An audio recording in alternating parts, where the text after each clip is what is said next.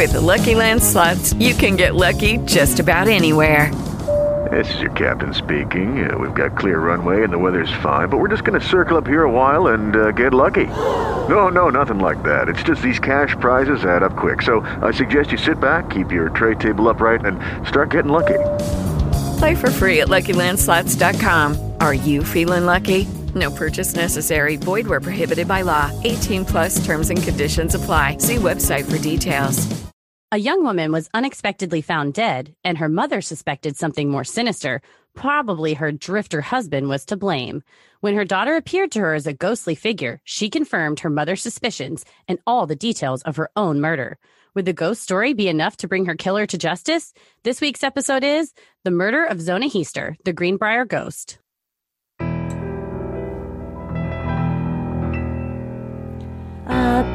bump in the night, your heart fills with dread. Probably a murderer who wants you dead. It could be a ghost, a demon, or worse. Perhaps you're the victim of a witch's curse. It's hopeless, you're doomed. You'd call a priest if you could. You'd rather just listen to Sinisterhood.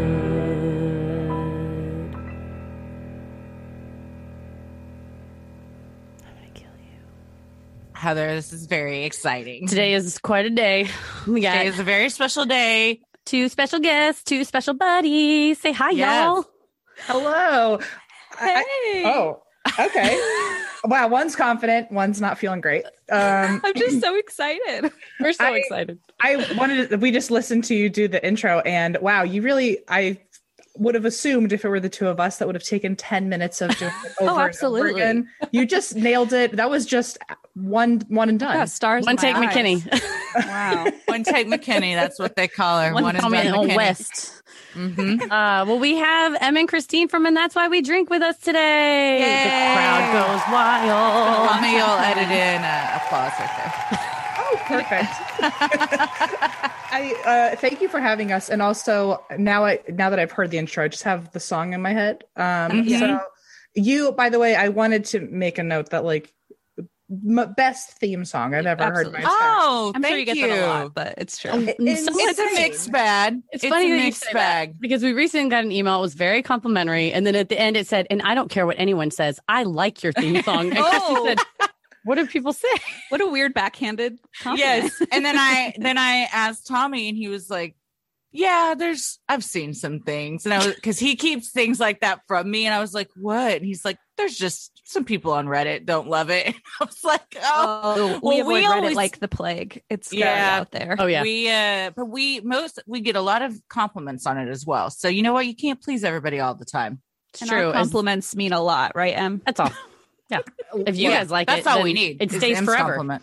Yeah. We love a good compliment, and we're also Geminis, and we at least believe in the Gemini notion that we need attention, and arguably positive attention. Always. And Preferably. if someone said that they loved our theme song, I would just ride with it and ignore all 100,000 other people. So Exactly. That's what you know gotta do.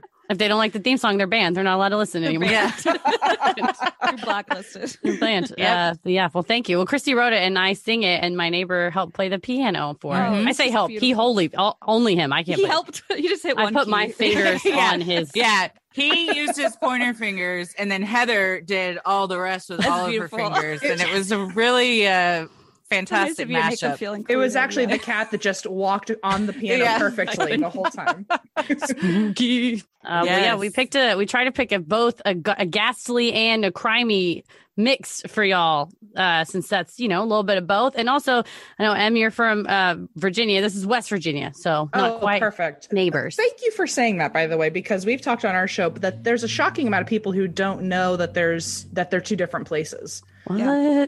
A lot of people think West Virginia is Western Virginia, and we just it's so notable that we're just like, oh yeah, West Virginia, you get it. It's a separate thing. It is a separate. It's been separate since the 1800s. You would be surprised how many people introduce me as oh yeah, I'm from West Virginia, and then I'm like, no, just Virginia, and they're like, well, It's the same, whatever. Yeah, and you're you like, get it. no, actually, it's really quite not. different, I think. Separate. There's a welcome to sign. That's how you know you're in another place. Yeah. If it And says it's now like- leaving. Yeah. Yeah, Heather's yeah. from Oklahoma. No, we're from Texas. It's whatever. They're next door to Same each thing. other. It's Same fine. thing. Difference. It is confusing in Texas because there's Western Texas. Like, oh, it's in West Texas. And there's also a city called West Texas. So people usually say, Oh, oh, dear. it's West, Texas. Well, I Mhm. have Oh my God. noticed. I have noticed that it's more over on the West Coast that people are confused about it, and I like to say it's because they are just so far away from West Virginia and Virginia. They don't know. I mean, They also that like makes sense. in California, so many people say like, "Oh, I'm in SoCal," which like to them, Mhm. Southern California is California, so it makes sense. it's a big, long state. I mean, I don't know where anything is in the Midwest, so I get it. I'm real bad at geography. We were talking about possible tour dates and we had to pull out a map. We're like, oh, Louisville and Cincinnati Yeah. are like right by each other. Who knew? Well, I mean, Who not knew? like they're closer than anywhere that Oh, Dallas yeah. is. No, They're in the pretty middle close. of nothing. Yeah. I live in Kentucky now, so this is my only point of reference. I still know nothing about anything around me, but Your old sweet Kentucky home. there Yeah. we go. Mhm. But if you showed me like, if you asked me where Utah was, I'd be like, I gotta be completely honest. Yeah. There's just no way I'm gonna know that. I feel sorry. like if you go to Vegas, you keep going up, like you'll hit it probably. It's like a lot of desert, I think. I don't Mhm. know. I just finished Breaking Bad. That's the Yes. desert I'm trying to go to. Oh, Hell what'd got you a think lot of of that hot takes. finale? I got a lot of opinions. We can't get into it here. We get to it offline. Oh man, I got That's a lot great. to talk about. But yeah. So Well, we're going welcome, West Virginia. welcome, because it aired, I don't know, 8 years ago or something Yeah. like that. But welcome. I keep being like, no spoilers, you guys. They're like, don't worry, we're not reporting on that. Yeah, People are like, no one I don't remember. remembers. Yeah, I don't remember. Yeah, I couldn't spoil it if I wanted to. Yeah, well, we like to start off by saying thank yous, and our biggest thank you, of course, goes to you guys for joining Oh, us. shucks. Oh, Yeah, my thanks, goodness. y'all. Please, So many please. listeners have been asking for this, so giving the people what they Seriously. want. And Yeah, then anytime we y'all- get tagged. y'all are coming on our show, so we're Yeah. we're Yes. very excited for a little Doubling up. crossover situation. We are very excited. It'll be fun. Well, we usually say our names, and then you've heard it, so let's roll with it. And then you guys Yeah. also say your names, so we'll all be part of it. We struggled Perfect. counting, so we'll see if we can Yeah, get this off. that was, you know what? That might be a Patreon content of us trying to count to get that going. Well, I'm Christy, I'm Heather. I'm Christine. I'm M. and let's get into it. Greenbrier County, West Virginia, is a small county located in the southeastern portion of the state in the valley of the Appalachian Mountains. Formed in 1778, Greenbrier is one of the earliest counties of West Virginia.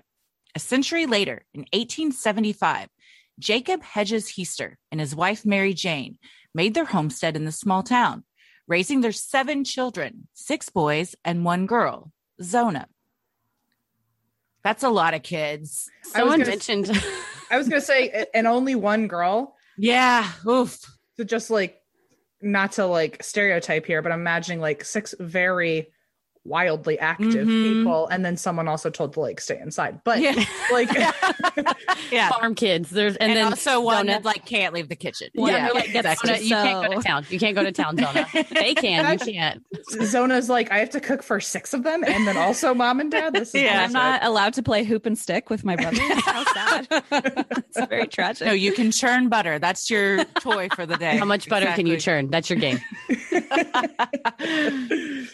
Described in the Greenbrier Ghost Chronicles as a beautiful child, Zona had long dark hair, soft brown eyes, and a kind disposition. Being the only girl, her brothers were often protective of her. She also had a very close relationship with her mother, Mary Jane, a devout Christian who took Zona and her brothers to church every Sunday. Well, that's shocking that they were devout Christians in the 1800s. And also 7 children through. Oh wow. Yeah. Oh my god. Elsa praise. This I was can't just believe it. this was very norm. They were like the Joneses. They were just the typical family back then. It doesn't sound any different than any other. I mean, not that I'm an expert on 1800 stories, but Oh, what if you Most- were though? okay. What a flex to be a, you know- like a professional 1800 storyteller. If I was, I'd probably say this track so far. Mhm. So Thank you. You're a professional in my eyes, so we take it. Yeah, if you cover enough ghost stories, you're an 1800s professional Yeah. for sure. What is it? What does Malcolm Gladwell say? How many hours do you need? 10,000. 10,000. We got that. Y'all definitely have got I that. feel like we've I've- got to have hit that at some point. I've certainly, yeah, I'm just going to say yes. I don't know if that's true. We don't know how to count, but 10,000 sounds accurate. Claim it. Right. Zona was happy and carefree well into her teenage years. When she was 16, she met a young man named George. The couple quickly fell in love, and Zona soon became pregnant. Tragically, Zona's infant son died shortly after birth, sending the young mother into a deep depression. While she eventually learned to cope with the grief, those close to her said she was never the same again. Well, that's understandable. Yeah, and I think they said she stopped really going into the times she would go into town with her brother. She really didn't. She kind of just hung close to home, which isolated herself. Yeah. Yeah. Just 20 or so miles north of Greenbrier County in Droop Mountain, Erasmus Stribling Shue was born in 1861, one of 9 children, to Jacob, a blacksmith, and his wife, Elizabeth. At an early age, Erasmus was given the nickname Trout and was spoiled by his mother and siblings due to his, quote, delicate personality, according to Nancy Richmond, retired judge, certified genealogist, and author of the Greenbrier Ghost Chronicles. As a teen, Trout apprenticed under his father to become a blacksmith. I just have to say, if your name is Erasmus, like any nickname is cool. Like your friend. I'm so glad you said it because I was like, wow, they really were thinking we got to give this guy a nickname Trout. Like, and they were probably like, honestly, whatever. Like they were fishing. They're they're like, what are we going to call you, Rasmus? Oh, wait, you got one. Reel that in. And then that's how it was born. I was just playing a game last night with my girlfriend where we both pick an old sounding name and try to see who won by who has the older name. That's fun. That's fun. Had I had Erasmus, I'm pretty sure I would have won immediately. You have it now. Just keep it on the DL so we play next time. I know. Yeah, tonight you're like, hey, you want to play that game again? I mean, no reason. It's not like I don't have anything teed up. What was the best old-timey name y'all came up with? I got I think Heaster is from the 1890s. And then for boy names we did Milton. That was my grandpa's name. Oh, was it? Milton Loring. My grandpa's middle name is Milton. Nice. And then there was we picked Beatrice, Francis, Mildred. Mildred's good. I mean, the goal is to eventually get past the 1850s because we couldn't do it last time. So. Erasmus, that's when you got to go to. That's a good one. You got to go to Europe and do all the weird old German names. The only rule is you can't use Bible names because it's too hard. Okay. Yeah. Oh, that makes sense. Hard. We're having a fight in my current relationship because I'm engaged, not pregnant, but someday we hope someday to have a child. Congratulations. Thank you. I've decided that we will name our son Mortimer, and my fiance Paris is very against it. He said it's the stupidest name. He said, who's famous named Mortimer? I looked it up. No one that's been born since 1926. I know. Mortimer Mouse. That's Mickey Mouse's original name. There you go. Was also, it really? Rick and Morty? Oh, yeah, Rick and Morty. Duh. Yeah. So he said, you just want to be able to go, come on, Morty, let's go. Get in the car, Morty. I was Morty like, is so good. Yeah. Mortimer Brown is the best. As a baby, because little babies look like little old people. Yep. So you automatically have this little old Mortimer just all scrunched up. That's super cute. Perfect. Good. Yeah. He's perfect. He'll look like the proper Benjamin Button. He'll look like an old man anyway. So Oh, baby now a 16-year-old Mortimer is a different story. That's when you got the Trout. That's when you get the nickname. Yeah, that's when you gotta be like, now you go by Catfish. Yeah, exactly. That's a kid who has Erasmus as a nickname. Erasmus is kind of badass though. That's one of those that if we brought it back now, it might be kind of cool. You could be like Raz, Raz. Raz is fun. I like it. Razzmatazz. That's the Christine, I don't know if you have a ongoing list of baby names, but feel free to add this. Like 5. Don't worry. Razzmatazz Schieffer. Just written in crayon. Erasmus Schieffer. What a freaking name. I like it. Perfect. I love it. On Christmas Eve, 1885, Trout married Allie Cutlip, a young woman who was both pretty and inexperienced in the ways of relationships, with Trout being her first beau. Unfortunately, Allie quickly learned that Trout's personality was not delicate at all. Rather, he was abusive and violent. He would leave his young bride often, going off for days at a time without telling her his whereabouts. After Allie gave birth to their daughter, Gerda, Trout's behavior became even worse. Shortly after Gerda's first birthday, he tried to kick his wife and baby out of the home. When Allie refused to leave, instead he tossed all of her belongings outside on the ground. He then packed his stuff and walked out on his family. So Trout sucks. He Trout was sucks over big it. time. I thought we were gonna like Trout, but no. Nah. Yeah, you said it was a badass, and I have yet to see that happen. He's just bad. His name's just bad. He's out just of the bad. bone. Yeah. Imagine though if like back then they took the wife's name, because Trout Cutlet would be That's a gang member name, That's like all I in can the think about. 50s, like where you're gonna snap. Trout Cutlet's coming. Right. I like to think there's a fish gang out there where everyone's named after a different fish. They're like, you don't want to meet salmon. You're gonna get killed. Puffer's a bad bitch. Yep. Unable to keep a job and without money, Shu stole a horse in 1888. We're going to call him Shu throughout this too. Mm-hmm. He was He sentenced changes his name. He changes it eventually. He was sentenced to 2 years in the state penitentiary for the crime. The following year, Allie filed for divorce, telling the court, He, without any cause, abandoned and deserted me. He moved out when Gertie was about a year old. according to Richmond's book. The divorce was granted, and when Shu was released from prison in 1890, he did not try to contact his ex-wife or see his daughter.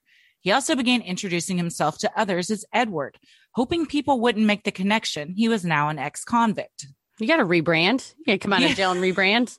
Blame him It's for like that. Trout's dead. Trout's dead. Trout died. He went to the pond in the sky. And, back then there wasn't social media or anything. And it took like a year for somebody to ride on a horse to tell the next town what was going on. About a year, yep. You just have to say, my name's Edward. And everyone's like, okay. Yeah. Hey, you just started over You back say then. so. There's no Yes, you did. paperwork. No, you could be whoever you wanted to be. It's actually quite refreshing. Apart from the fact that, you died by the time you were 30 usually, Right. but everything else was great. With Lucky Land Slots, you can get lucky just about anywhere. Dearly beloved, we are gathered here today to... Has anyone seen the bride and groom? Sorry, we're here. We were getting lucky in the limo and we lost track of time. No, Lucky Land Casino, with cash prizes that add up quicker than a guest registry. In that case, I pronounce you lucky. Play for free at LuckyLandSlots.com. Daily bonuses are waiting. No purchase necessary. Void where prohibited by law. 18+. Terms and conditions apply. See website for details. Lucky Land Casino, asking people, what's the weirdest place you've gotten lucky? Lucky? In line at the deli, I guess? Aha, in my dentist's office. More than once, actually. Do I have to say? Yes, you do. In the car before my kids' PTA meeting. Really? Yes. Excuse me, what's the weirdest place you've gotten lucky? I never win and tell. Well, there you have it. You can get lucky anywhere, playing at LuckyLandSlots.com. Play for free right now. Are you feeling lucky? No purchase necessary. Void where prohibited by law. 18+. Terms and conditions apply. See website for details. Shortly after he was released from jail, the 33-year-old Shu married 16-year-old Lucy Tritt on June 23rd, 1894. The marriage lasted just 8 months before ending tragically. According to Richmond, Shu claimed he climbed on the couple's roof to fix some storm damage on February 11th, 1895. As his young wife kindly brought him a glass of water, Shu accidentally dropped a brick from above, hitting Lucy in the head and killing her. Whoa. Oh my gosh. Yeah, that's And for all the trusting. things to drop, like a brick is a pretty gnarly one. Like it wasn't Yeah. like, yeah. oh, I dropped my dainty little, branch Bucket. of leaves. An empty bucket or An empty broom. bucket. Just he dropped a Yeah. brick. Yes. Like the thing that will hurt the most. Yes, Like, what are the odds? absolutely. And it didn't just, I don't know, I'm not a physicist here, but imagine if you drop a brick, it would bounce down the roof and then hit the ground, not go out and over and into a head unless you wanted it to. Just saying. Yeah. Mm-hmm. This is why you should be in the FBI, Heather. Working You on connect the pieces that no one else can. Lucy's family immediately suspected foul play from the man who had married their daughter only a few months earlier. The townspeople were also suspicious of Shu's role in the young girl's death, claiming he was not upset by his loss. More alarming was the bizarre statement Shu had been known to make to friends, that he wasn't upset about being single again because he felt he was destined to have 7 wives in his lifetime. Whoa. For his part, Shu demanded he was innocent, telling the sheriff as much when he was questioned about his second wife's death. Fortunately for Shu, there were no witnesses to the accident and nothing could be proven. What a goal. Dropping a brick on Perfect someone crime. is a perfect crime. I mean, how would anyone know unless they saw you just throw it. That's true. I feel like if they had the window units back then, it would have been a lot easier though. Like, those window units that fall in New York City. Oh yeah. Just like that. I feel like that could have been a brick. Just seems a little too, as we said, intentional. Also, too on the nose. I just know if I hear a rumor that a guy's looking for 7 wives in his life total, and you got to be like, how many times have you been married? And unless the answer is 6, you just don't marry him. No. Yeah. Yes. We'll circle back. Yeah, call me. In a few years. But like, yeah, to be fair, that wasn't really smart on his part to marry. He wants 7 wives. He marries a 16-year-old. Like, that's when you got to start marrying, like, yes. You know what exactly. I mean? Like 80-year-old. Well, no one, I don't think anybody lived to be 80 back then. Like, you marry like a 25-year-old who's just got a foot in the grave. Just right on the end of her life. Yeah. That's called game over anyway. Yeah. That's right. Marry a spinster. I will say that TV and movies made me very fearful of the New York air conditioner falling on my head. And when I went to New York for the first time, I was legitimately concerned walking down the street that one was going to take me out. It didn't, but it is really gross that the condensation drips from it and it falls on you as you're walking down. It was almost worse. It's not worse, but it's almost worse. That's the thing they should have warned us about. Like, deadly. I feel like that's what can really happen. Yeah. As an adult, the New York air conditioner, the window unit is like what quicksand is to children. That shit is gonna get you good. And And then it's just like, oh, it's not that big of a deal. It just rains on me. Yeah. In Chicago, they always tell you there will be icicles that fall off this building and they will impale your face. And there were sludge would fall, but it's not a spear like coming directly. I guess if you looked up, but it was mostly just like ice sludge. And some of the buildings were kind of shaped in a fashion that would cause sludge to come down on you, but it wasn't. But it was like you said, it was like quicksand. Where every time I would walk under a building, I was like, I'm just gonna walk in the street. I'll just walk in the street. It's fine. I wonder sometimes if quicksand is even real. Is that a real thing?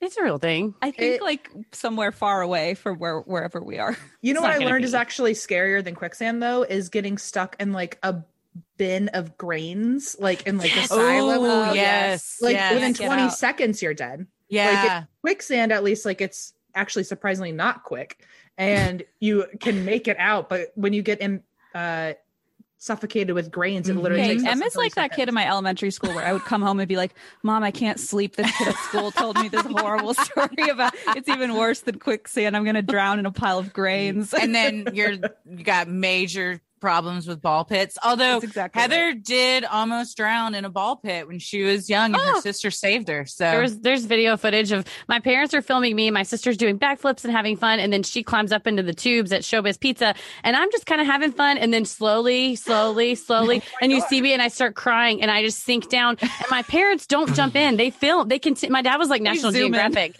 He would be like, we can't interact, we can't interfere, we have to let them learn. Let nature take its course. I just was sucking down. And so my mom's going, Shannon, to try to get my sister to come save me. And some random little kid comes by and like scoops me up under my arm and pulls me to the side and saves me. And my own sister comes back very irritated because she was trying to climb in the tubes. Of course. But it's just all on video footage. And again, at no point did my dad go, I got to put this camera down and go make sure my kid's okay. He just kept rolling. Some like Planet Earth shit. Like, don't interfere. It's like March of the Penguins, you know? You lose some along the way. It just happens. That's showbiz, baby. That's how that saying came to be. Yeah, exactly. It's Showbiz Pizza. You climbed out of those balls and you said that's showbiz, baby, and you got it on camera. And ever since, away like a written in record. Well, Shu packed up and moved to nearby Greenbrier County, where he took a job blacksmithing at a shop owned by a man named James Cruikshank. One day, on a visit to town, Zona Heaster met the tall, muscular, brown hair and blue-eyed Shu. She had recently started to venture out again and was trying to rebuild her life after the loss of her son and subsequent breakup with George.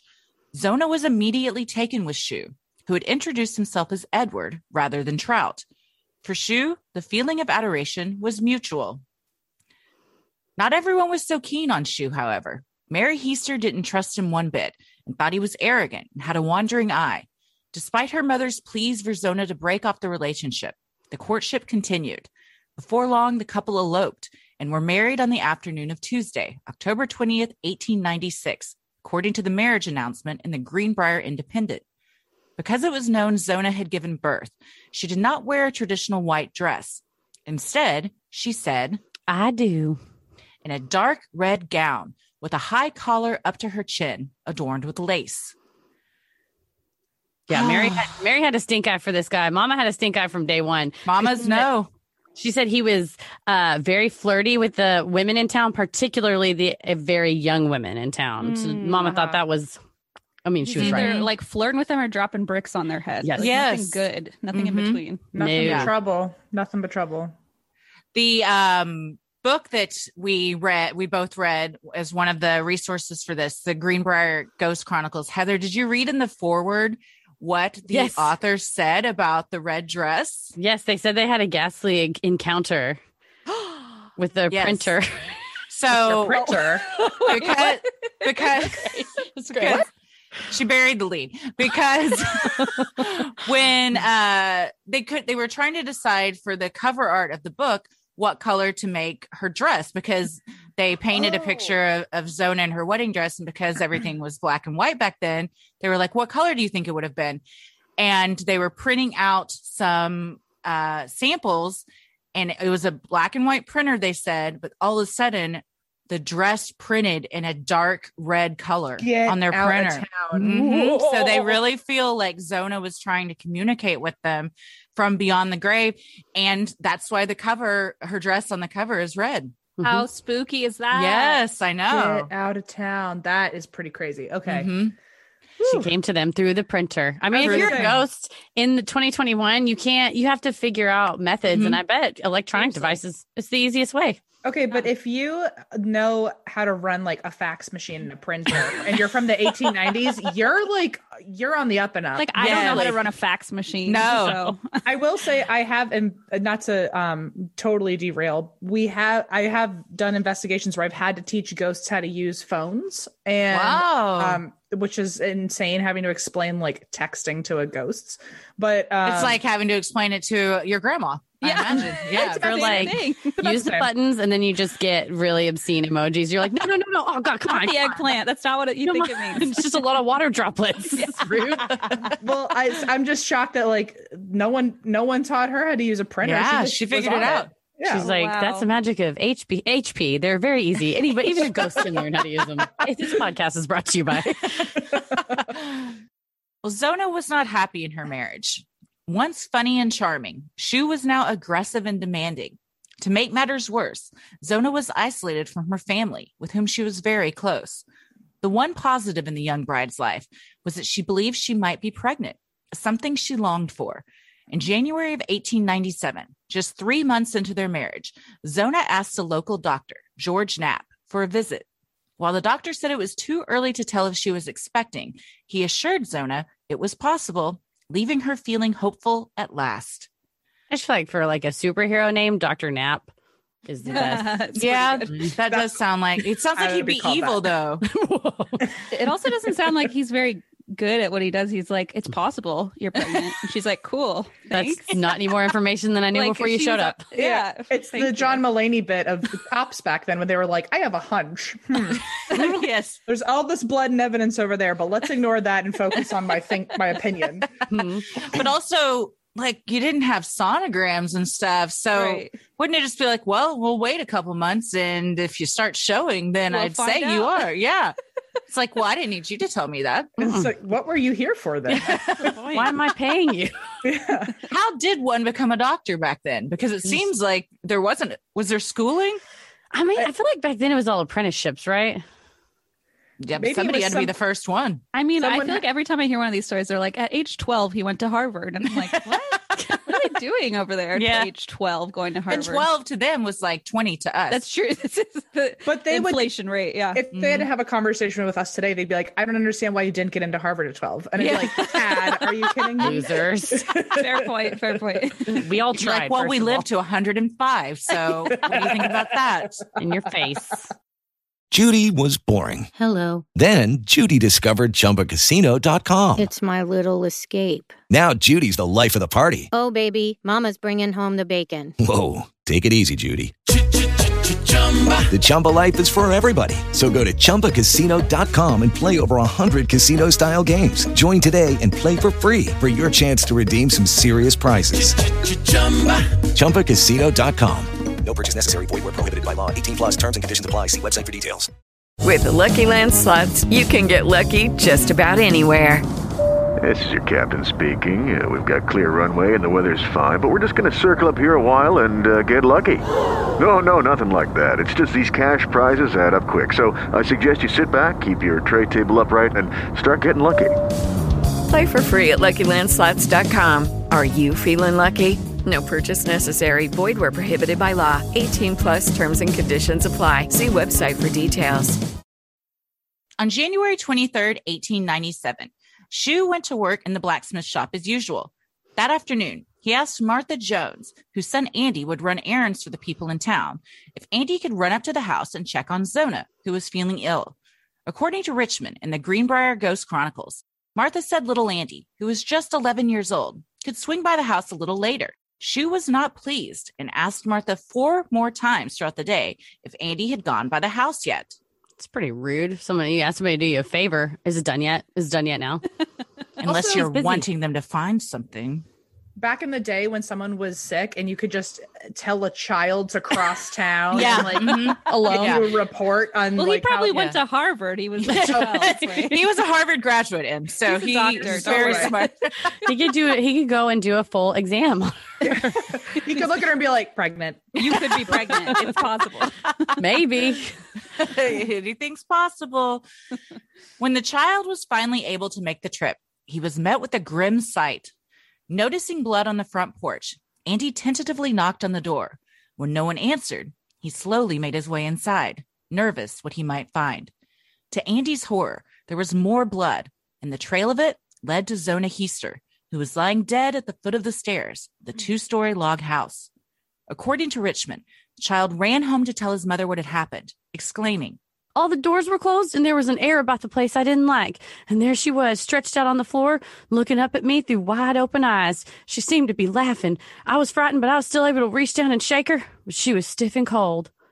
Later testimony reported in the Pocahontas Times said Andy found the dead body of Mrs. Shu lying upon the floor, stretched out perfectly straight with feet together, one hand by the side and the other lying across the body. The head was slightly inclined to one side. That's cool that you sent a kid to find a crime scene. That's one. Yeah, and such urgency too. Of like, like we need you to be traumatized by now of what's happening. Come on, I know you have errands, but I know I'm a walk-in and you had reservations. But could you just get me in? I don't know about y'all, but when I faint, I do so lying perfectly on my back with my feet together and in a very dramatic pose. Also smiling. Yes. Wasn't she smiling? Yeah. Yes. Yeah. Terrifying. A la woe is me, the child. This poor child. This poor child, honestly. Martha broke the tragic news to Shu, and the two of them and Andy ran back to the house. There they found Zona just as Andy had described her. While Martha and Andy ran to get Dr. Knapp, Shu broke tradition of the townswomen preparing the body and changed Zona's clothes himself, dressing her in her dark red wedding dress, pulling the collar up to her chin, tying it with a bow, and lying her in bed covered with a veil. Don't worry about it. I'll do it, you guys. Anymore. It's cool. When Dr. Knapp arrived, he tried performing an exam on the body. However, Shu became extremely agitated and even threatening towards the doctor, according to Richmond. When the doctor tried to look at Zona's neck, Shu suddenly became inconsolable, cradling his wife's head and wailing at the top of his lungs. Trying to show compassion for the man's grief, Dr. Knapp abandoned the exam. He declared she died from an everlasting faint, known today as a heart attack, according to Appalachian history. Later, her cause of death was changed to childbirth. Knowing there was a possibility she was pregnant, Dr. Knapp decided a miscarriage might have been responsible for Zona's passing. This doctor is playing fast and loose. Seriously. He's just, that's exactly what happened. Oh, wait, That's exactly what happened. Like, how much did you look at her? He's like, I knew. I just looked at. I knew, sometimes. She fainted, and obviously it doesn't matter, actually. I went to Harvard. I'm a Harvard alum. All you have to do is show your diploma. Yeah. Mm-hmm. Like, it was women's troubles, and everyone was like, women's probably. Definitely She women's was troubles. Hysterical. Yeah. Say no more. In fact, you didn't even have to give us an explanation. She was a woman, and therefore she died, and we all get it. I will say everlasting faint is a much nicer way to say someone had a heart attack. That's absolutely right. Yeah. It also sounds like a cool alt band name. It does. You guys were everlasting faint. We're super stoked to be here for you guys. My favorite thing was when we first started out, I didn't know that tuberculosis used to be called consumption, and I thought it just meant you were really hungry. I was like, oh, I've had consumption so many times. Yeah, it was literally episode 2, and I was like, and then she died of consumption, and Em laughed for like 10 minutes. I was like, it's not funny. Why are you laughing? I was like, I thought that was a joke. I'm surprised I haven't died from that yet. It's crazy. Like, I got a touch of the consumption. Like, oh God, you need to go to the doctor. I just need a sandwich. It's fine. Everything was so much flowery, like so much more flowery in there. The terms of death names. Oh yeah. 2 young men rode from town to Heaster Farm to break the devastating news to Zona's family. Upon hearing the unimaginable, her mother cried out, "The devil has killed her." AKA. It was a feint. Hang on. Yeah. She's like, the devil, her menstrual cycle. I was going to say women's troubles. Yes, yeah, difference. Her lady problems. We know Mary, and she thought he was the devil, though. She's like, that brick throwing bastard. Mm-hmm. Zona was placed in a coffin and taken by carriage to her parents' home. Meanwhile, Shu refused to leave his wife's side or let anyone touch the body. At the wake, he stuffed a pillow and some sheets in the coffin around Zona's head, telling others he was trying to make her more comfortable. The odd behavior escalated when Shu tied a scarf around his wife's neck, saying through tears, "It had been Zona's favorite," according to Appalachian history. Before the coffin was closed for the final time, Mary Jane removed the pillow and sheets. When she offered the pillow to Shu, he recoiled. Shu then left as the dirt was being placed over his wife's coffin. So he was very sad, as opposed to Lucy, who is like, well, I got to get numbers 5 through 7. It's just a brick. Yeah. Well, he cried. People get smacked in the head all the time. Yeah. He's like, nobody touch her because of my sadness. And her favorite scarf. Shit, I'm just so sad. When Mary Jane went to wash the sheet from her daughter's coffin, something foreboding occurred. In the Greenbrier Ghost Chronicles, Richmond describes that as Mary Jane dropped the odd-smelling linen into the wash basin, the water allegedly turned red. The color then soaked into the sheet, turning it from white to pink. Despite Mary Jane's efforts to remove the stain, it wouldn't come out. The grieving mother took this as a sign that her daughter had been murdered. Everything was a sign. Everything was a sign back then. Ask the 11-year-old doctor. He'll know. Where's Andy? Well, he's traumatized. We'll give him another day. Yeah, Andy is crying in the corner and is in a comatose state. Andy's retired. Leave him alone. That was my biggest case ever. I'm out now. Every night after the rest of her family had gone to bed, Mary Jane would go lay down in the bedroom that once belonged to her daughter. She prayed for an answer as to what happened. Then, one night, her daughter appeared. In her book, Richmond says that Mary's vision began as a glowing light in the corner of the room. As it became stronger and brighter, the light took on the image of Zona. She was wearing her wedding dress she had been buried in and appeared sad. Zona told her mother that she had been strangled by Shu so hard her vertebrae broke and her windpipe was crushed. He had choked her so hard the blood had run from her mouth, explaining the blood young Andy had seen when he discovered the body. Over the next few nights, Zona appeared before her mother 4 times and repeated her story, each time with more details. The specter told Mary Jane that Shu had become angry with her for not preparing any meat for dinner. Zona had not been feeling well that day and had instead laid out a meal of bread, butter, fruit, and preserves. Zona said her husband became enraged by this, telling Mary Jane, "Ma, he just took his hands and squeezed my neck off," according to the Greenbrier Ghost Chronicles. Oh, Mary Jane. Yeah. Poor Mary Jane. Let's talk about the fact that like the wife didn't feel good, still made sure you had something to eat, and you kill her. Yeah. Yes. That's your reaction. If I were sick, I'd be like, Allison, I cannot stress this enough. You are so on your own when it comes to dinner. Like, yes. Tommy doesn't even have to. First of all, Heather and I say all the time, we don't cook. Tommy and Paris are the people that cook in our home. So I would just look at him and be like, you want me to go get you Whataburger? What are we doing here? Yeah, exactly. That's what takeout's for. Yeah. Every time. Yeah, because she thought she was pregnant, so she wasn't feeling well. She probably felt like shit. I mean, it's, a couple months ago, I wasn't making squat for dinner. So hell no. I also like that she's gone back and forth with the mom being like, are you getting all this down? Like, I don't know. Why am I to repeat myself? Like, it's been 5 nights and you're doing nothing with the information. But it does kind of like make sense now with the printer situation. Like she spent years like building up this story, and now she's like figured out how to make the printer bleed red. She was like, if I could get through my mom on night 1, I can get to the printer in like 300 years. Sure. Exactly.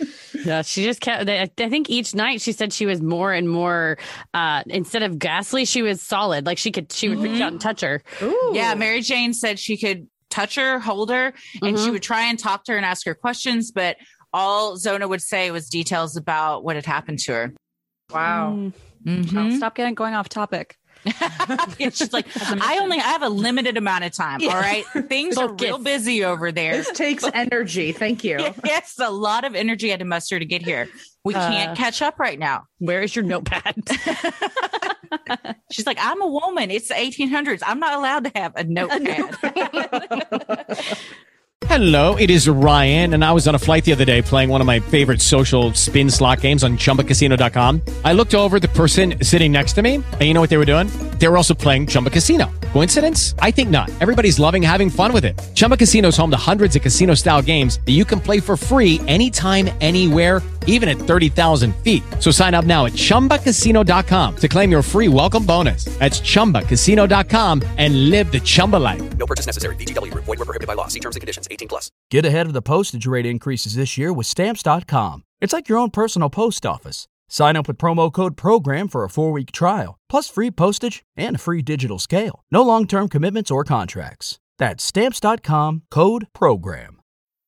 Convinced more than ever that her daughter had been murdered, Mary Jane took her information to John Alfred Preston, the Greenbrier County prosecuting attorney. Despite the woman's unusual story, Preston was respectful and listened to Mary Jane. He then assigned county deputies to interview a list of witnesses Mary Jane had provided.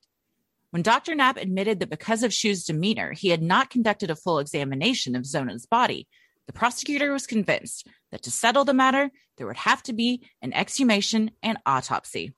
Yeah, you can't interview the medical examiner. How'd the autopsy go? He screamed a lot, so I just shut it down. So sad, I just didn't want to interfere. He was bummed. Like, I don't want to make him sadder and be like, "Let me cut your wife open." But like maybe her favorite scarf. It's a whole thing. Exactly. What is wrong with you? If anything, I can just give you a guess, like everyone else is fucking out of this story. True. He's like, "Well, I grabbed into my cause of death bucket and I pulled a paper out." It's women's troubles. You know what? Probably women's troubles. Oh yeah, the women's. Yeah, it's the women's bucket. It only says women's troubles. Yeah. I don't even need to reach in the bucket. On February 22nd, 1897, 3 doctors, including Dr. Knapp, conducted the 3-hour autopsy at the local one-room schoolhouse. The school children were sent home, and tables were moved into the classroom for Zona's body to be laid out. Also in attendance was a constable, a judge, 5 impartial men, and Trout Shu, who put up a fuss the entire time. They canceled school to do the autopsy. This is amazing. That's Some kids get snow days. Yeah. But now we get autopsy days. Wow. Can you imagine like the school is and on the weekends it's just the coroner's office. Yeah. The morgue. It's a nice room. We like to upcycle and reuse rooms. What's the problem with that? It gives us more time, more space. Classes are canceled today. There's been another murder. But then the teachers at the end of the year are real bummed out because they got to make up all the autopsy days and cuss into summer vacation. Despite no embalming fluid having been used, Zona's body had been preserved due to freezing temperatures. Beginning the autopsy, her stomach contents were analyzed for any sign of poison. While none was found, it was noted that the remaining food in her stomach confirmed that her last meal had been fruits and preserves, just as Zona's ghost had told Mary Jane. It was also confirmed Zona had not been pregnant, ruling out the possibility of a miscarriage being her cause of death. Wait, so she wasn't pregnant after all that? She wasn't pregnant, and she had really had fruits and preserves as her last meal. Wow. Just as the ghost foretold. Mm-hmm. Wow, spooky. The answers the team were looking for were found when they began to examine Zona's neck. As the stiff collar from her dress was removed, bruises in the shape of fingers around her neck were clearly visible. Her head also lolled to the side when unsupported. As the doctors continued the exam, they discovered Zona's neck had been broken between the first and second vertebrae. The ligaments were torn and ruptured, and her windpipe had been crushed. According to Richmond, when the doctors declared Zona's cause of death was strangulation, Shu shouted, "They can't prove I did it." Well, that's what you should say. Yeah. If you're innocent.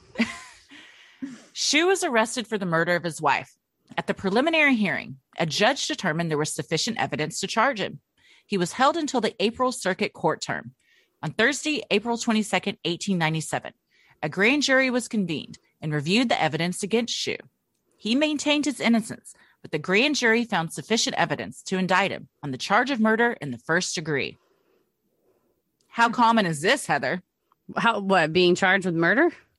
Because a ghost came to the mother of the victim and the case was reopened and the body was exhumed. It's not very common. Okay. Never seen it. But I will say, I feel like the prosecutor, he is, like we said earlier, burying the lead. He's trying to say, there were some anomalies with the autopsy. That's why we reopened it. It didn't really have anything to do with the ghost. But the ghost is the one that kicked all this off. Yeah, right.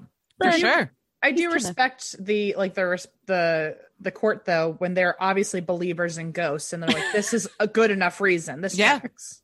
Yeah. I mean, the prosecutor can choose to bring charges or not. And after you hear that the medical examiner, when you go, what was the autopsy? And he was like, not applicable. Like, it was nothing. Did not do. Then you kind of have to look into it. And then I think the hands on the neck, that's a clear indication of murder. And I would imagine someone screaming, "You can't prove I did it." A couple red flags. A little suspicious. The ghost just did the first domino and everything else. Yes, exactly. Yeah, she was just the catalyst. Mm-hmm. Shu spent the next 4 months in jail. He exhausted his cellmates with his arrogant proclamations that there was no way he would be convicted on such poor circumstantial evidence, and how when he got out, he would get back to wedding his eventual 7 wives. He's goal-oriented. You got to have hope in prison, He has one goal. I mean, whatever it takes. Jeez. On June 23rd, 1897, the case of State versus E.S. Shu began. A jury of 12 men was seated. In his opening statement, the prosecutor conceded that there was only circumstantial evidence, but assured the jury that the evidence was such as had never been presented in any court before, according to newspaper reports of the trial. Yeah, he really did not. The prosecutor does not mention the ghost. Yeah, not once. No, he's all about. Yeah, he's like, there's handprints on the neck. We have a broken windpipe. There's a clothes situation. The suspicious behavior at the funeral, after the funeral, all of his boasting. The mom's not going to testify because we don't need her telling her ghost story. He's like, we'll just be really thoughtful about the questions we ask. Yeah, he seems to be very professional in his job, which seems to be a first in this. Whole story. That's true. He takes it serious. He didn't immediately say it was her menses. We're not taking this on. The prosecution called many witnesses, including Dr. Knapp and Martha and Andy Jones. However, their star witness was Mary Jean Heaster. Concerned how the grieving mother's ghost story might read on the stand, the prosecutor did not bring up Zona's visits from beyond the grave, but instead focused on Mary Jane's relationship with her ex-son-in-law. I just imagine that the defense attorney, knowing that there's this ghost story, is like, let me get up. Like, he's just waiting for cross-examination. Like, I'm going to do this. And we'll see. That's a bit of a misstep. They brought their partner and they're like, just wait, you're going to love this. Hang on. Just watch. I'm going to be at my best. Yeah. On cross-examination, however, the defense attorney did ask Mary Jane about the ghostly encounters, hoping to discredit the woman's sanity to the jury. Unwavering, Mary Jane testified that she believed she saw Zona in the flesh and blood during her visits. She also said her daughter turned her head completely around and looked at me like she wanted me to know about it, implying this proved her neck had been intentionally broken. When the defense attorney asked whether Mary Jane was positively sure that the visits were not a dream, Mary Jane replied, "It was not a dream. I don't dream when I'm wide awake." Oh. So suck on that. If they had mics back then, she could have dropped that bitch right there on the courtroom floor. Wow. Mary Jane went on to tell the courtroom in great detail the things her daughter had revealed to her. She came back and told me that he was mad that she didn't have no meat cooked for supper. But the second night, she told me that her neck was squeezed off at the first joint, and it was just as she told me. According to the Greenbrier Valley, neither the prosecution nor defense objected to Mary Jane's testimony, so it was admitted into the record. According to Richmond, this is the only time testimony from a ghost has been accepted into a court record in a U.S. murder trial. So, like, this is clear hearsay, right? Hearsay is an out-of-court statement offered to prove the truth of the matter asserted. So Mary Jane is offering this to prove that that was how she was killed. That's how her daughter was killed. The defense was calling her to make her look bad. I think he underestimated how much the jury believed in ghosts. Yeah, it's the wrong decade or the wrong century. Exactly. But like if hearsay is admitted into the record, or if hearsay is put on the record and nobody objects to it, then it can't be questioned later. Right. So the prosecutor wasn't gonna, he didn't bring it up because in theory, the defense attorney could have objected. If he said, Mary Jane, how did you know to go and have your daughter dug up? She could have said, well, she came to me in the night and she told me she got murdered. Well, the defense would say objection, hearsay. Well, so instead the prosecutor just kind of danced around it. And then when the defense brought it in, the prosecutor didn't say anything. Yeah. Oh my gosh. Well, whoops. Kind of genius. That's the one jury I would love to be with. I would be like, yeah, that's right. On this jury. I'm so on board right now. Yeah. I think it's time that we have another ghost testimony in a U.S. murder trial. Yeah, seriously. Wait, I also love that they specified murder trial. Like, are there other trials where ghost testimony has been introduced? Like, a lot of civil trials with ghosts. Like some tax evasion. Yeah. My expert, he's not here with us, but he was with me last night and said what I did was totally legit. But yeah, it's pretty genius on the part of the prosecutor to just sit there and be like, I have nothing, Your Honor. Just let it in. You do that on purpose, man. Love it. Well, then Shu testified on his own behalf. The Greenbrier Independent described his erratic behavior on the stand. He was given free rein and talked at great length. He denied pretty much everything said by other witnesses, and he appealed to the jury to look into his face and then say if he was guilty. Okay. He also in jail wanted his attorneys to call 120 witnesses on his behalf, character witnesses. Such a list. Oh my God. Which has to be like 10 towns back then, right? Yeah. It was the whole state. The entire state, I imagine. Yeah. Also, I feel like nobody liked him. No, yeah. Liked him. He was he didn't know. He didn't know how hated he was. Like a narcissist thing to be like, oh, well, just ask all 120 people in the next 10 towns. They'll tell you. Yeah. And also look at my honest as can be face. You get also, it, my right? name is Trout, so I don't think we should even worry. I have a delicate personality. Yes. Yeah. They're like, you mean interview the people in the next town whose daughter you threw a brick at her head and killed? Yeah, those people. They love me. They love me. Also, I've seen his face. He's got murder face. You can tell. I don't say that. I don't say that often, but it applies here. Mm-hmm. Well, the jury looked into Trout Shoe's face and apparently saw all they needed to know. On July 1st, 1897, the 12 men deliberated for just an hour and 10 minutes before delivering their guilty verdict and recommending that Shoe be sentenced to life in prison. Newspapers at the time reported, though the evidence was entirely circumstantial, the verdict meets general approval. Little did Shoe know he had narrowly escaped death.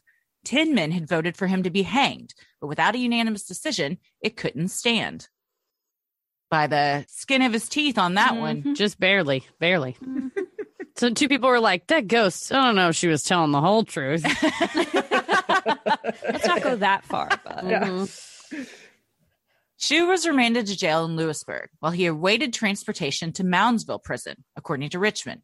On Sunday, July 11th, 1897, A mob of townspeople decided that the jury's recommendation of life in prison was insufficient and decided to take Shu from the jail and see him hanged themselves. The local sheriff was warned in advance by a concerned neighbor and convinced the 30 angry men to give up and go home. According to the Beckley Post-Herald, a terrified Shu had already been removed from the jail, handcuffed to a sheriff's deputy, and hid out in a cornfield all night, safe from the angry townspeople. This is what we saw in the Santa Claus robbery, where justice is done, and the people in the neighborhood go, "No, we're gonna handle it. We're gonna take this." Yeah, this poor sheriff. I like though that back then you had to go hide in a cornfield if you were going to be safe for the night.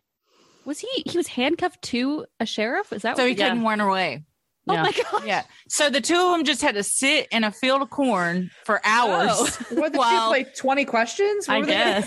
How do you entertain yourself? What are your hopes and fears? My hope is to have 6 more wives. And my fear is to get taken by this mob. So, like, what's the oldest name you can think of? Let's see if we can get to the 1600s.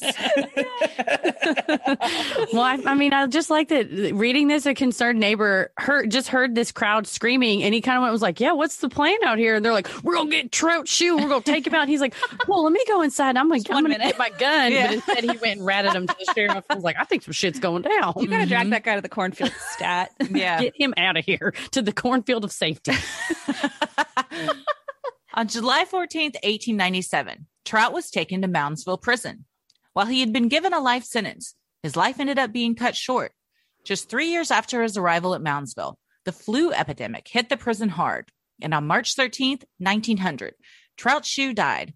No one from his family came to claim the body, according to the Greenbrier Valley. I believe, too, Droop Mountain, the newspapers, I went through a lot of old newspapers for this one, and it was like, he will not be missed. It was like, Trout Shoe of Droop Mountain has died. Mm-hmm. We don't care. I'm like, what? Yeah.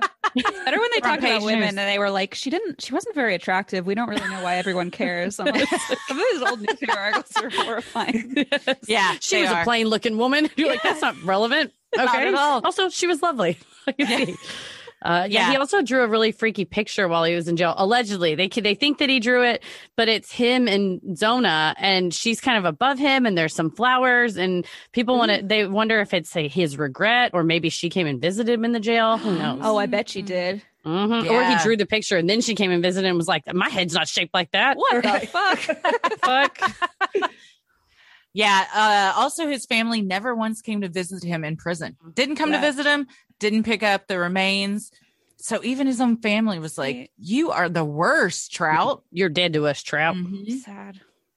Author and historian Katie Letcher-Lyle wrote a book on Zona's story called The Man Who Wanted 7 Wives. In her book, she postulates that Mary Jane concocted the story of Zona's visit from various sources. For instance, Zona's obituary was published January 28, 1897 in the Greenbrier Independent. In that same edition of the paper, a similar story was published on the front page, which read, "One of the most famous murder cases in Australia was discovered by the ghost of the murdered man." Well, I guess it's universal. We need to look into Australian cases. This is not a one in a million story, apparently. Like I thought it was. We did just say U.S. murder trials. So, you know, You did. Other countries are like, catch up, you guys. They're very valuable witnesses. So behind. The ghost story took hold in the Australian town until the dead man's body was found and his killer brought to justice. The truth was that a witness to the murder who had been threatened with death started the ghost rumor in order to incite an investigation. Could Mary Jane have seen this article and been inspired to try and get an investigation into her daughter's death the same way? Yeah, that's the theory that Ms. Lyle in her book is that Mary Jane saw that this guy started a rumor that said, if you go to this bridge at night, the ghost of so-and-so who had been murdered will come out and talk to you. And he talked to me when I was on the bridge, and he told me that his body was in the ravine. So go out. So it became this like haunted bridge that everybody wanted to go to the haunted bridge. Well, really, the guy that started the rumor saw the guy get murdered, and the people that murdered him were like, if you tell anybody, we'll get you. So he kind of just started his own rumor, and everyone's like, yeah, they're saying that the ghost, you know, you go down there, you see. Pretty genius. It was a good way. It was a good way to tattle without tattling. And so then it came out that he really had made this whole thing up. So Katie Lecker-Lyle's whole book is it's a very skeptical look at the story.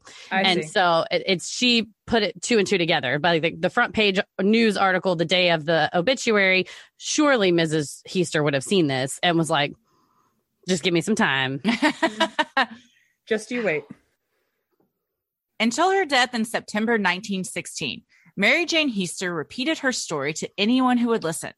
While Zona Heaster's ghost was never seen again after visiting her mother those 4 times, her spirit has been forever memorialized. Near Soul Chapel Methodist Cemetery, where Zona was buried, stands a historical marker erected by the state of West Virginia. It reads, Interred in nearby cemetery is Zona Heaster Shue. Her death in 1897 was presumed natural until her spirit appeared to her mother to describe how she was killed by her husband Edward. Autopsy on the exhumed body verified the apparition's account. Edward, found guilty of murder, was sentenced to the state prison, the only known case in which testimony from a ghost helped convict a murderer. They're still calling him Edward? Like they didn't figure out his real name by now? Loose man back then. Yeah. He had 8,000 names. He deserves a Rathsmith all over again. Yes, I agree. That's where it all began. We're taking away your nickname. Mary Jane kept up with the story. She also responded to skeptics when they would interview her and say, well, how exactly did it happen? And really tried to poke holes in her ghost story. And she never wavered. Mm-hmm. Wow. Nope. For 20 years, she lived after the trial, and she was like, she never wavered once. Where you were like, oh God, we're going for tea. We're going to hear this story all over. She got really good candy, but buckle up. I feel like if you were going to go to her house for a party, the mutual friend bringing you is like, look, do not ask her about this. Do not ask me. Don't mention ghosts. Don't mention daughters. Don't mention trouts. Don't mention preserves. If there's bread, don't mention fruit. Don't mention butter. Honestly, just keep your mouth shut. Just say you're actually not feeling good. And get that out. And then she'd be like, who wasn't feeling good? Yeah, exactly. Well, so what do we think? 1,000% it was a ghost. She had to have come back. How would she have known those details to tell? That's the thing.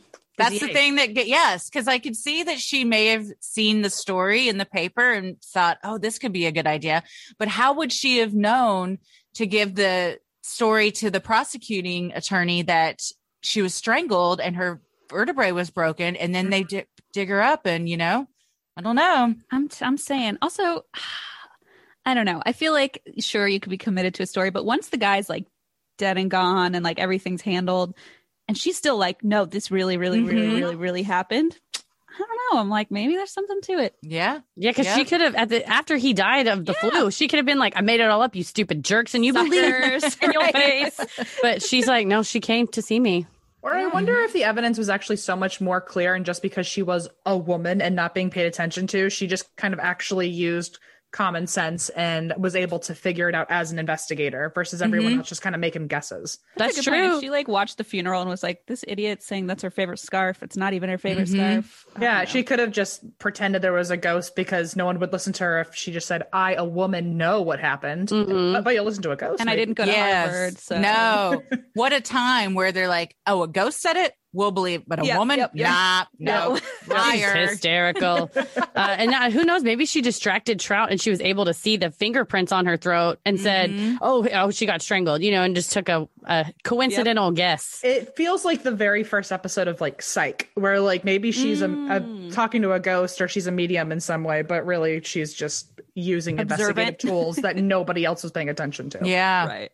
It's true. She did tell her whole church group about it, though. So she couched it in terms of the Lord. She was like, God sent my daughter's ghost. And that way the church group was like, oh, you're not a devil. Okay. Yeah. Christian family. Remember, it's a Christian family. God sent the ghost. If there's anything that's going to get you convicted in a courtroom back then, it was God and the paranormal, which I'm pretty sure we don't allow either of those into the courtroom in today's justice system. Yeah, it's definitely hearsay. Separation of court and ghosts. That's right.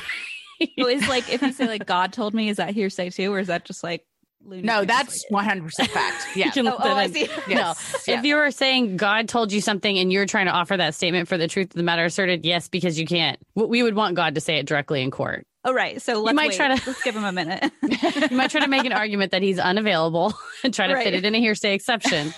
But people say God's with us all the time, so I don't think that argument would work. Right. I feel God in this Chili's tonight. Well, this was super fun, you guys. My God. Thank you so much for thank you. being a part of even this. Talked about this years ago on the show, and I didn't know 90% of the story. I think I tried to cover it once did you? on a flip episode where I was trying to do something ghostly, and I'm pretty sure I just didn't know 90% of the facts. I tried to search, and I might have been bad at searching. Sorry about that.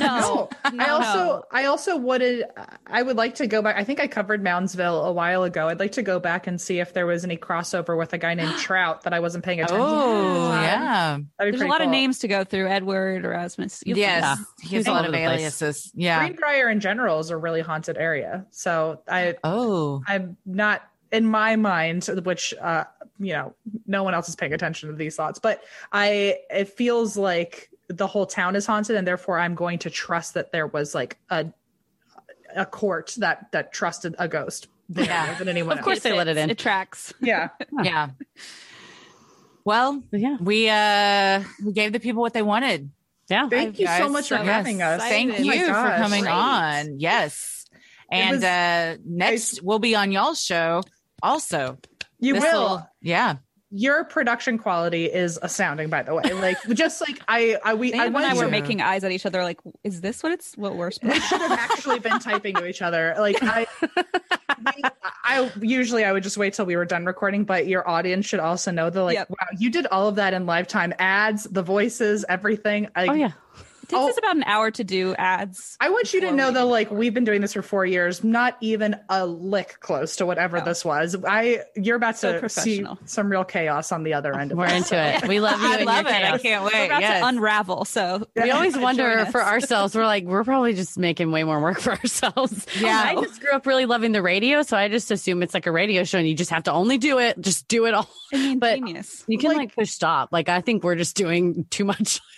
I'm pretty sure on our end, Eva is thinking I can't believe this was just so seamless for this fucking show. And I spend a day a week just probably crying in my pillows having to edit everything. So well, you should see the amount of edits I give to Tommy is pretty egregious. So pages and pages and pages. So after I go through and listen to this, I will edit out a ton of things. So my favorite is when we first started, I was also trying to help with edits, and I would have 3. I was like, sounds great. And Christy's like, I have 4 pages. I was like, oh, I thought it sounded legit. All right.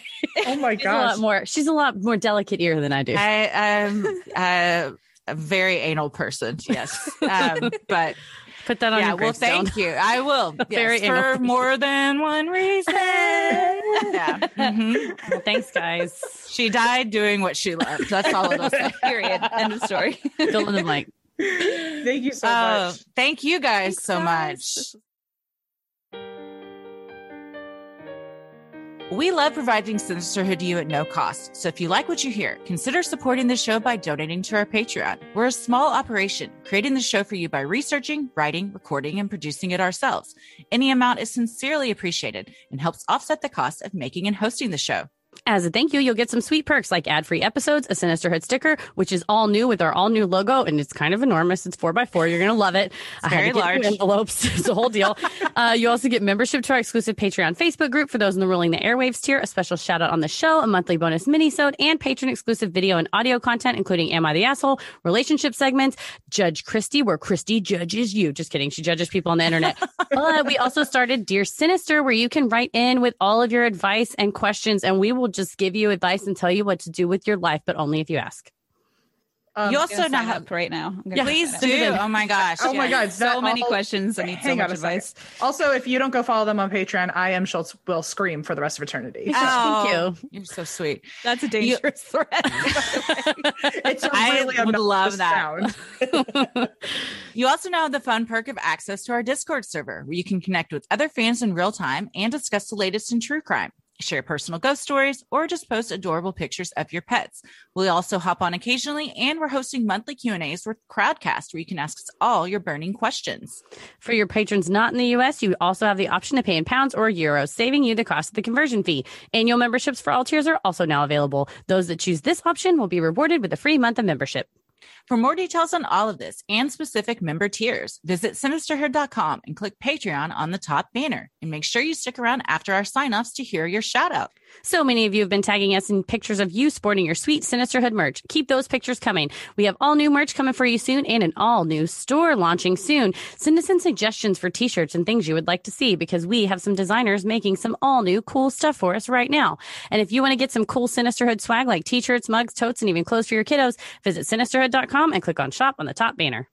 The best thing you can do to help us grow is like, review, and subscribe on Apple Podcasts or wherever you listen to your podcast. And please tell a friend who you think would like us to check us out. It means so much to us and really helps podcasts like us get more exposure. You can follow us on Instagram and Twitter at SinisterhoodPod and like us on Facebook at Sinisterhood. Em and Christine, where can we find you on the internet? You can find us at andthat'swhywedrink.com. You can also find our socials, all of our handles across the border, ATWWD podcast. We also have our own Patreon, which, wow, you just made ours feel very tiny. Oh my God. And in my own personal internet, you can currently find me on my own web browser, adding you on Patreon or joining Patreon right now. What are y'all's personal Instagrams? If you want people to follow you, I don't know if you give that out. We love attention, as we said earlier. Okay. Yeah, you're Geminis. You're Geminis. You want people and you'll have you? the blue checks now. Yeah, you're verified. It took me fancy. Over a year. Em got it over a year before I did, so I'm finally joining the verified. Totes legit. Nice. Super amped about it. You can find me at the M Schultz, and I'm at Xteen Schiefer. Nice. And Christy, where are you at? I am on Instagram at Christy M. Wallace and on Twitter at Christy or GTFO. Heather, where are you at? I'm on Twitter at MCK versus the world and on Instagram at Heather versus the world. As always, the devil rules the airwaves. Keep it creepy.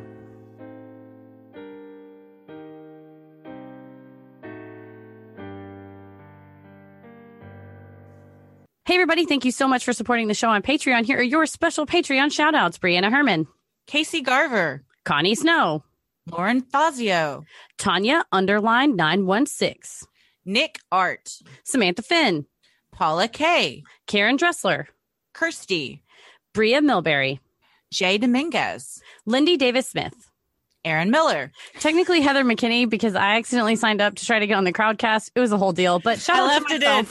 I was like, we are not taking this out. This is going to be fun. I paid my month, so I get my own shout out. Heather McKinney. Support the show. That's amazing. Jamie, Kelly Irvin, Adriana Hughes, Lee Westby, Melissa Yancey, Jessica Baker, Chelsea, Brandy Carson, Cynthia Clark, Rebecca Brink, Lainey Crawford, Megan Childress, Kelly Height, Artis Campbell, Hannah Sage, Joanna, Jordan Trainer, Kylie Wright, Sarah Davis, Michelle Kidd, Heather Glasgow, Deanna Woods, Jessica Lynch, Kimberly Ramirez, Lexi, Rosie Checksfield, Nicole. What do we want to say? ZXY. There you go. Zigzag. Maybe it's like a student. Or it's just a fun thing she put in. Yeah. So, Zixie. Nicole Zigzag or Nicole ZXY. Maybe it's sexy, but in a fun way. Like a license plate.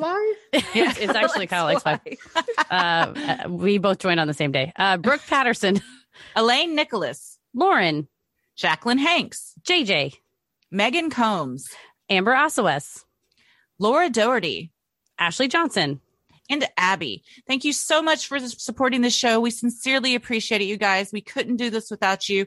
Stay safe, stay healthy, and keep it creepy. Sinisterhood.